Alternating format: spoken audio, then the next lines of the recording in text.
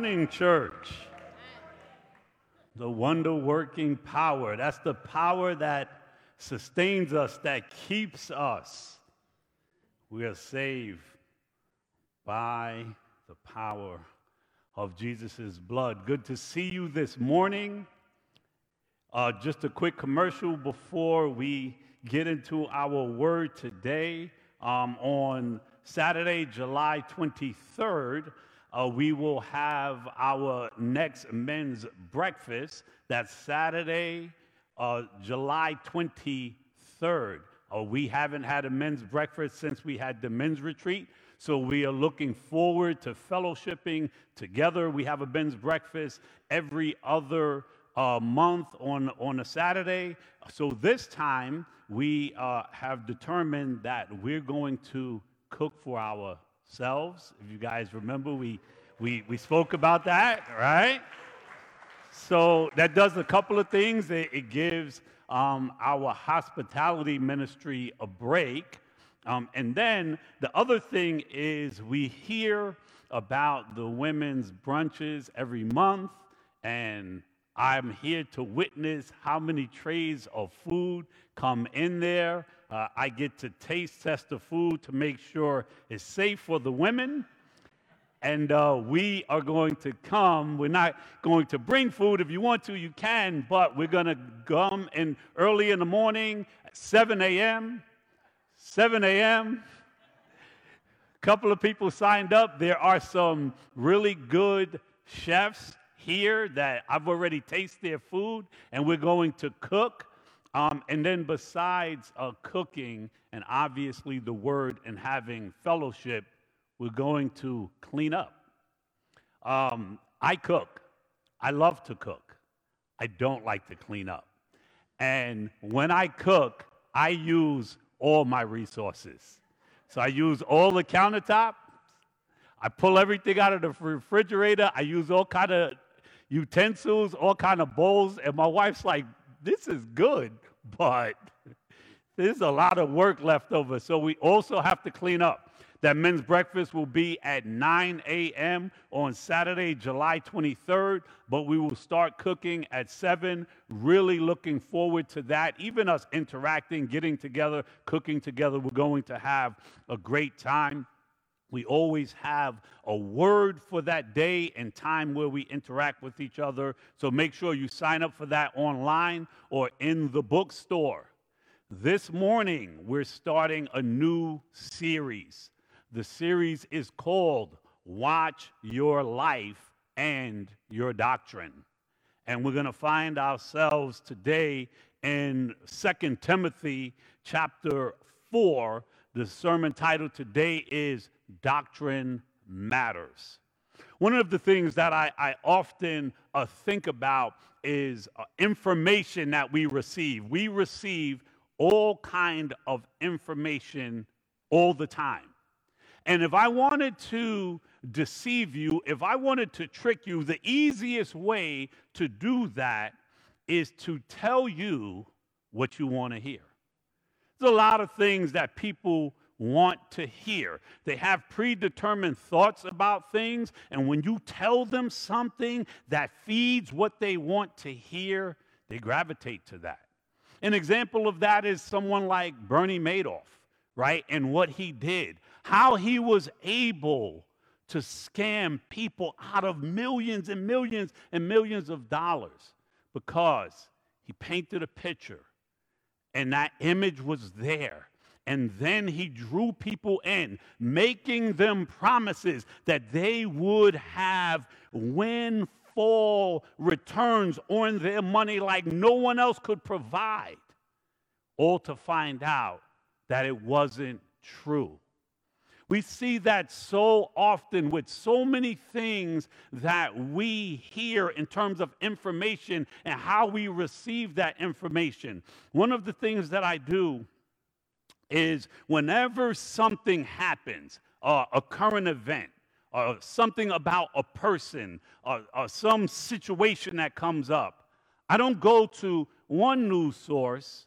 I check a couple of different news sources.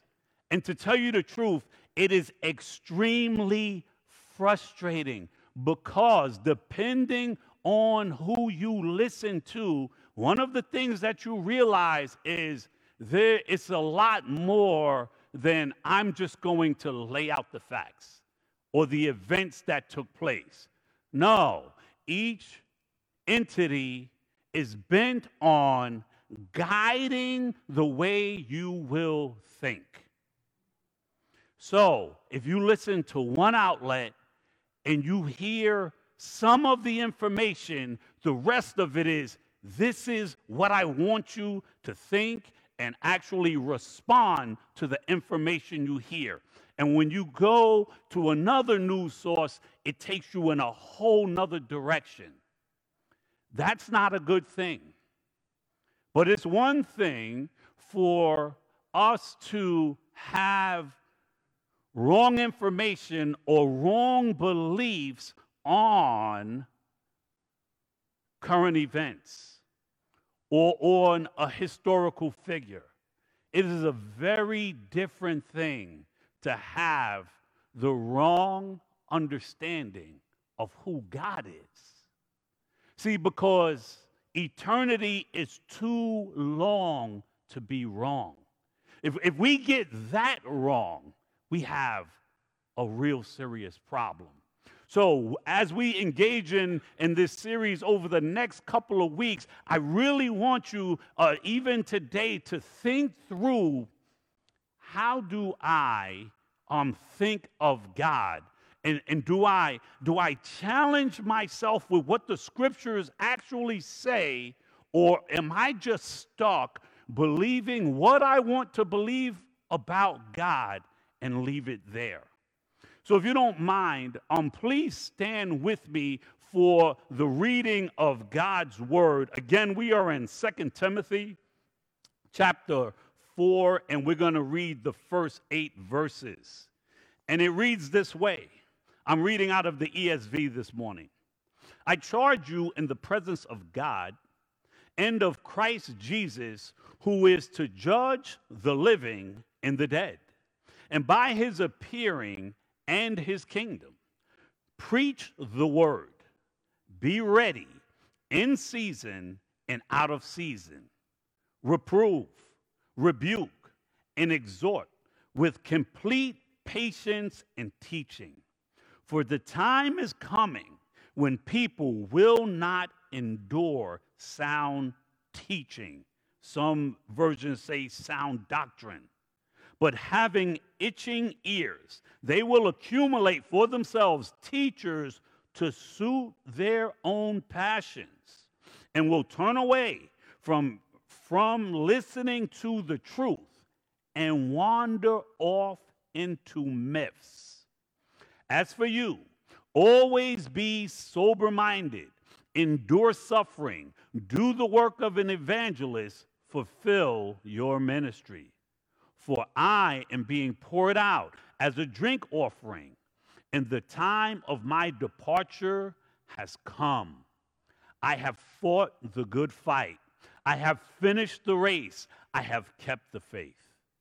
Henceforth, there is laid up for me the crown of righteousness, which the Lord, the righteous judge, will award to me on that day.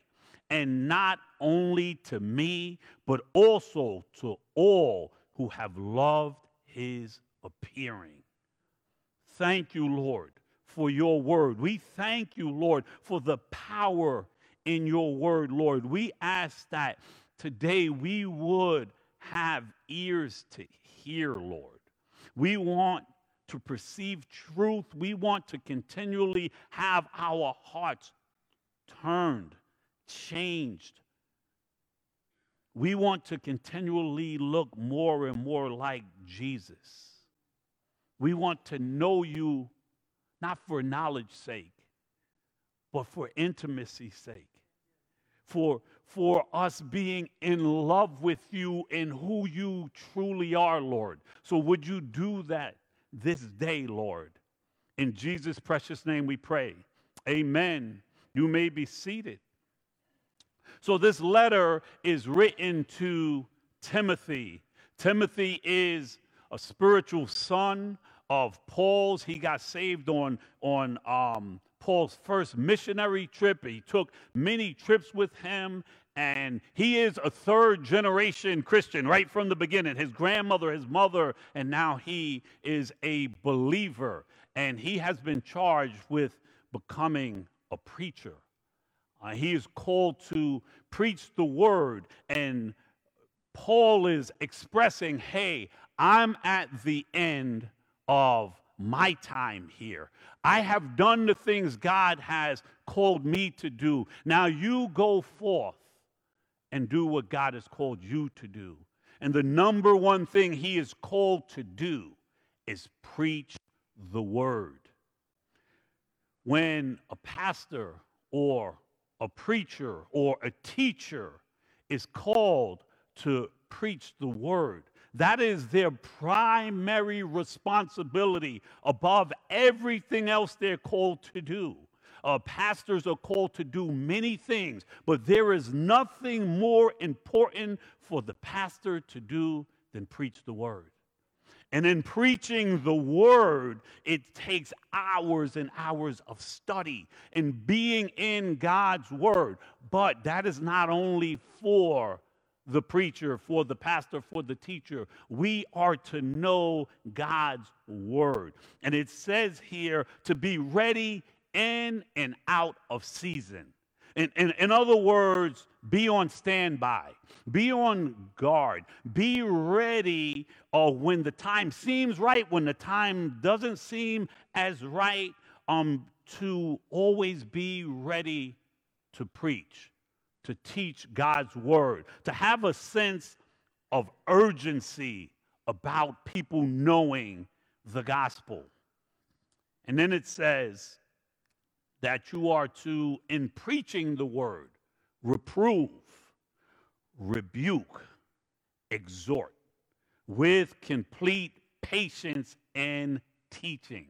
So that patience means that you give people time to grow. But it does not mean that you allow them to waste time. It is one thing to give people time to grow, to hear, and for their lives to be changed. It's another thing for people to be flippant about it. Time is of the essence. There is an urgency, and this is nothing to be complacent about. This is a heavy charge being placed on Timothy. And we know that the Word of God says not many people should even sign up to be teachers, because it says that their judgment will be stricter. But what we also see here is there is a divine certainty right from the beginning of the text. It says, I charge you in the presence of God and of Christ Jesus, who is to be judge. There is a future certainty that you must know you will meet your Maker. So because of that, whether the living or the dead, and that his kingdom is going to appear, be ready and preach the word. In this preaching, it says to reprove. That means that you are to convince. You are to correct those who err in doctrine or in behavior. And when we're speaking about doctrine, what we're speaking about is teaching. You are to call people to account, to show one his faults. And the word has, in the Greek, is speaking about something being unmasked. Something being exposed. And we know that things that are exposed how? By the light. By the light of God's word. One of the things that Pastor Angelo always says is, don't be a sermon-proof Christian. In other words, the word of God is supposed to do something in you. When you hear it, it is supposed to expose things to you. It doesn't expose things to God. He knows. The Word of God exposes to you what's going on the inside. And as that light exposes things, we have the power of the Holy Spirit as God's children to have those things rooted up.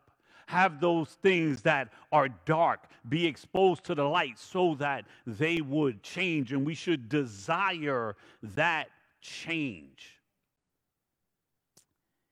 It says here that I charge you in the presence of God and in Christ Jesus, who is to judge. To judge. On what basis?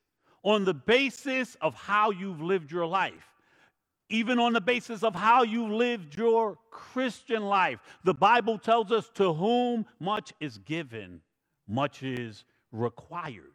So there is a standard that you are going to be judged by. And that standard is His Word. It's not how you feel, not what other people say, not how you think. That standard is going to be His Word. That's what you are going to be judged by. His Word, His teaching, doctrine. So when people hear doctrine, they're off. No, I just need to know this, that. No. You need to know. This is about life and death. So when it speaks about being reproved, these things being unmasked, it tells us in John chapter 3, right after the verse that we all quote about the love of God and Jesus coming to the world, it then says in verse 19, starting in verse 19, and this is the judgment, that light has come into the world, and people love darkness rather than the light, because their works were evil. For everyone who does wicked things hates the light and does not come to the light, lest his works should be exposed. But whoever does what is true comes to the light, so that it may be clearly seen that his works have been carried out in God. The Word is there to expose and convince. And then the next thing that preaching and teaching is supposed to do is to rebuke. To rebuke is to express a strong disapproval because of someone's actions or because of someone's behavior. It's a warning to those who are in sin. Well, then the question comes up, who's in the position to rebuke anyone? Well, God is. And the only time that anyone can rebuke another person is standing on the authority of God, which means standing on the authority of God's Word. That's where proper rebuke comes from. Not that I think this about what you're doing or whatever that is. No. The standard is God's Word. So when we rebuke someone in the power of God's Word, we have the authority to do that. No one else standing on their own authority can do that. That standard is set by Him. So when we say something is wrong, it's not because I think it's wrong, it's because God's Word says it's wrong. And then the text goes on to say that we are to reprove, to rebuke, and to exhort. Exhort is to encourage. It is to persuade with authority, the authority of the Word to those that are growing in spiritual maturity. Many entrust their pastor for spiritual nourishment week by week, usually up to the point where a word of correction or rebuke comes, then whether it's from a sermon or whether it's one-on-one. Because even in a sermon, often you hear something and you kind of reject it. But it's what the Word of God says. Or if something happens and I meet with someone and scripturally I'll show them this is what God's Word says. You're in error, brother or sister. That's where the problem comes in. This is the thing. Usually when that happens, people have a mindset where they say, who do you think you are? That's usually what happens. Who do you think you are? Well, I'll tell you who I am. I am a messenger from God. I am not the one who wrote the message. I'm telling you what the message says, and you don't have to deal with me, but you will deal with him. So before you just choose, when we're seeing that the Word of God says to reprove, to rebuke, to exhort, think that through, because most of the time it's what you most need to hear that many times people reject. As we go on in the text, it says, for the time is coming when people will not endure sound teaching, where people will not endure sound doctrine, but having itching ears, they will accumulate to themselves teachers to suit their own passions. Sound doctrine means teaching. It means instruction. Sound means healthy, right? We can desire to be healthy, but the flesh is always desiring things that are unhealthy. All the way from ranging from poison to inferior food to even a polluted atmosphere. Sound means uncorrupted. It means free from any mixture of error. Sound doctrine and accurate instruction that challenges people with the Word of God's truth. But often people don't want that, so they multiply teachers. It's always going to be a fight of the will. It's going to be a battle between your will and God's will, what he says. A disciple, which is what the church is called to make disciples, is a learner. A disciple is a follower. It is a student. So I got to ask you a question. How do you read your Bible? Do you study Scripture as just a casual reader? I'm going to open this up. I'm going to read a couple of lines. I'm going to close it, and I'm going to go about my day. See, because doing that, we can easily take things out of context. Doing that, we can easily just kind of go to the part that we want to hear, that we want to believe, that we want to think of God. But studying the Word of God is so much more than that. We cannot be casual readers of the Bible. We need to know the Bible. The Bible is the book of life. It says, for the Word of God is living and effective. It is living and it is effective, sharper than any double-edged sword, penetrating as far as the separation of soul and spirit, joint and marrow. It is able to judge the thoughts and the intentions of the heart.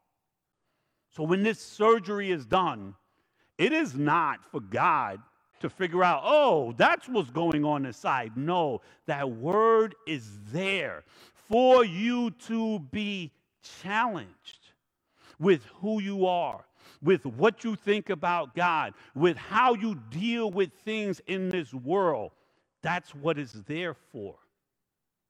But it says that people don't endure sound doctrine. When you don't endure sound doctrine, it's going to lead to one thing. It says, and they will turn away from listening to the truth and wander off into myths. Myths. If you reject the truth, if you water down the truth, if you mix the truth with other things, it is no longer the truth. And you will be in the position where you will wander off into myths because we want to believe what we want to believe. Just like when we pick what news we're going to listen to, is because I want to fortify what I already believe, what I want to believe. And I'll do away with any other information that's not strengthening what I already believe. And that's a problem. Myths are fables. They're man-made fiction. And those things come our way all the time. We have to be very, very careful. Be on guard about things that sound real nice. It sounded real nice when the serpent told Eve, if you eat this, you will be like God. It sounded real nice when Sarah told her husband, take my maidservant and have a child with her. It fed multiple things. First off, they were old. Her maidservant was probably young. He's like, well, if you insist. It satisfied his flesh. It was going to help out God. Maybe this is how he was going to do what he said he was going to do. And look what it led to. And look at even the source of how he was misled from his wife. So even sometimes trusted people give us wrong information. I don't think her intentions were wrong. Her faith just wasn't strong. She didn't wait. Be on guard for things that sound nice. Another thing that I see is people's attention span is growing worse and worse. If I don't have like a quick thing to tell you that catches your attention, you drift off into Never Never Land. We want something short, compact, that I could just walk away with, put it in my pocket, and chew on it for a little while. No. And when we read the Bible that way, that is a big danger because that's when we take things out of context. You can make the Bible say almost anything. We have to read things in context. And let me tell you something. I've said this before. We are to pray. And outside of the Holy Spirit, you cannot understand certain things in Scripture. But the Holy Spirit is not there to interpret Scripture for you. You can't pray and say, show me what this means, God. Read your Bible and throw every principle of interpretation out the window. And then come back and argue, because many people have said it to me, well, the Bible says this. Well, I don't read it that way. And the Holy Spirit said, or God said to me, and it's not lining up with God's word. There are principles in interpreting anything. If we're having a conversation right now, you are using principles to understand what I'm saying for you to put it in its proper context. But even in this, you could go online, take a sentence out of what I said, put it somewhere else and say, look what he said. Well, if it's not in its proper context, you can take that and send it somewhere else. And when we do that with God's word, we put ourselves in great danger. So when it comes to attention span, it is so important that we learn to spend time under God's word. It's a discipline. It takes time. You're not going to go from, I read a 5-minute devotional to let me sit down for 3 hours. You're not going to, but you have to say, is this important to me? And we have to challenge ourselves with that, because we make time for things we treasure, right? Like that song says. That is very important. No, it's not that you don't have time. It's you're making a value decision every time you choose what you're going to do. I'm picking this over this. I'd rather watch a movie for an hour and a half and give God 5 minutes because I want to entertain myself. That's a value decision.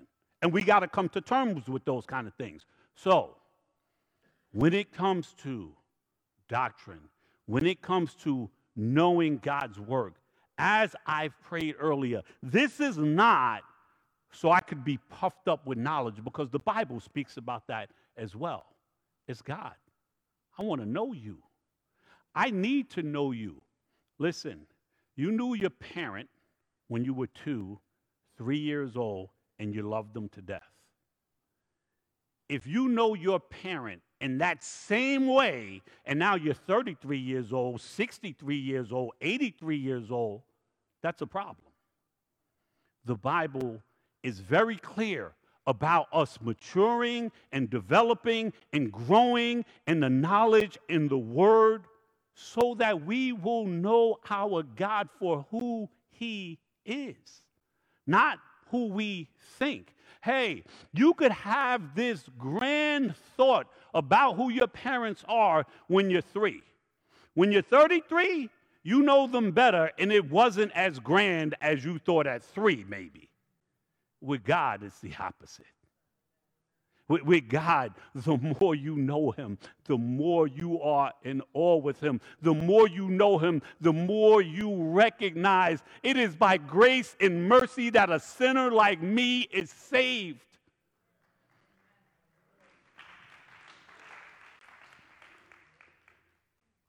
Paul starts to speak about himself. He says to Timothy, I'm being poured out as a drink offering. The time for my departure is close. I fought the good fight. I finished the race. I kept the faith. He firmly guarded the gospel against error. That's what he's saying there. He was poured out. What was poured out look like for Paul? Paul planted churches. Every time Paul wrote a letter to a church, he was correcting doctrine. He was correcting what they thought that who God was. If you're not in your word thinking these things through, challenging what you believe about God, you're probably going off in certain areas. And you know what I find amazing? Often people, and it's okay, come to me. I'll spend 15, 20 hours in a sermon. They might have read that scripture last year, and then they're like, you said this, and that. And I think, and I believe, and it's just like, let's go to the text. Let's go to scripture. And I don't only see that happening to me. I see that challenge all the time with teachers and with preachers and with people that are like in their word. This is what they're called to do. And I'm not saying don't check everything that a person says, because you are to. But base it on the scripture. Do study. Like I said, if you're doing a 5-minute devotional, you're not studying the Word of God. You need to understand background. You need to understand what genre you're reading. If you're reading a poem, you can't treat it like the law. You can't treat it like narrative. If I'm reading a nursery rhyme and I take that into the court of law, there's a problem. All of those things are to be read in its proper context. These things are to be learned. That's why we come to church, to grow in these things. That's why we have a body with different giftings, so that we can utilize those things that God has put before us. And we rather listen to someone with some aesthetics online telling us things that we want to hear, that feed our flesh, that tell us what we're going to be, how we're going to live our best life now. No, the Bible tells you, as a believer, you're going to suffer. It didn't tell you you're going to be rich. You're going to be rich in many things, in things of the Lord. But don't think for a minute those kind of things are going to satisfy or even have anything to do with God, his goodness, our love for him, who we are in him, because those are the things that matter. There are people jumping off of bridges. They got all the money and fame and fortune in the world, and they're miserable. We have the Lord. Even when we were singing that song earlier, and I was just thinking about God, I'm free. I'm free. I should have made this 2 messages, and I usually have my timing right, but let me just make this last point before we engage in communion together. Paul is talking about being poured out and what he's done and what has happened in his life. And he's about to die. He's in prison, and he's saying, hey, I've run my race. I've done what God has called me to do. I'm in prison now. Do me a favor. Bring my coat for me. Bring the scrolls. You know, when I just was in court, no one was with me. I was alone. It was just me and God. But that's okay, because he's seen me through. It's my time is over, but your time is now. Timothy, preach the word. And he's encouraging him to do that to the end. And then he says to him, because my crown of righteousness, that victor's crown, I'm going to receive that. But guess what? Not only me, all of those that are looking for the coming of Jesus, they're going to receive that as well. Not only me, but to all those who have loved his appearing, we welcome his appearing. You can come up, worship team. Jesus is coming back. And when he came, he had this conversation with the Pharisees and with his disciples in John chapter 6, speaking about who he was. It says that he said, for the bread of God is he who has come down from heaven and gives life to the world. I am the bread that comes down. He says, truly I say to you, whoever believes has eternal life. I am the bread of life. Your fathers ate manna in the wilderness and they died. This is the bread that comes down from heaven, so that one may eat of it and not die. I am the living bread that comes down from heaven. If anyone eats this bread, he will live forever. And the bread that I will give for the life of the world is my flesh. Truly I say to you, unless you eat the flesh of the Son of Man and drink his blood, you have no life in you. Whoever feeds on my flesh and drinks my blood has eternal life.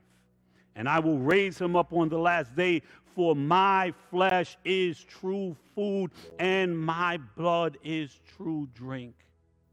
Whoever feeds on my flesh and drinks my blood abides in me, and I am him. As the living Father has sent me, I live because of the Father. Whoever feeds on me, he also will live because of me. And when he said that, many turned away. They didn't understand what he was saying. And Jesus turned to his disciples and said, are you going to leave too? And they said, where are we going to go? You have the words of life. He has the words of life. People of God, we need to know his word. We are easily deceived when we don't know his word. We're going to take communion at this time, and I'd just like us just to reflect for a few minutes on the bread of life, on the one that has given his body and his blood, that we would be called redeemed, that we would be called his children, that our eternal destiny would be with him and his kingdom come. So let's reflect on that for a few minutes. Hear this song as you just consider what Jesus has done, and I'll come back and we'll take communion together. Amen.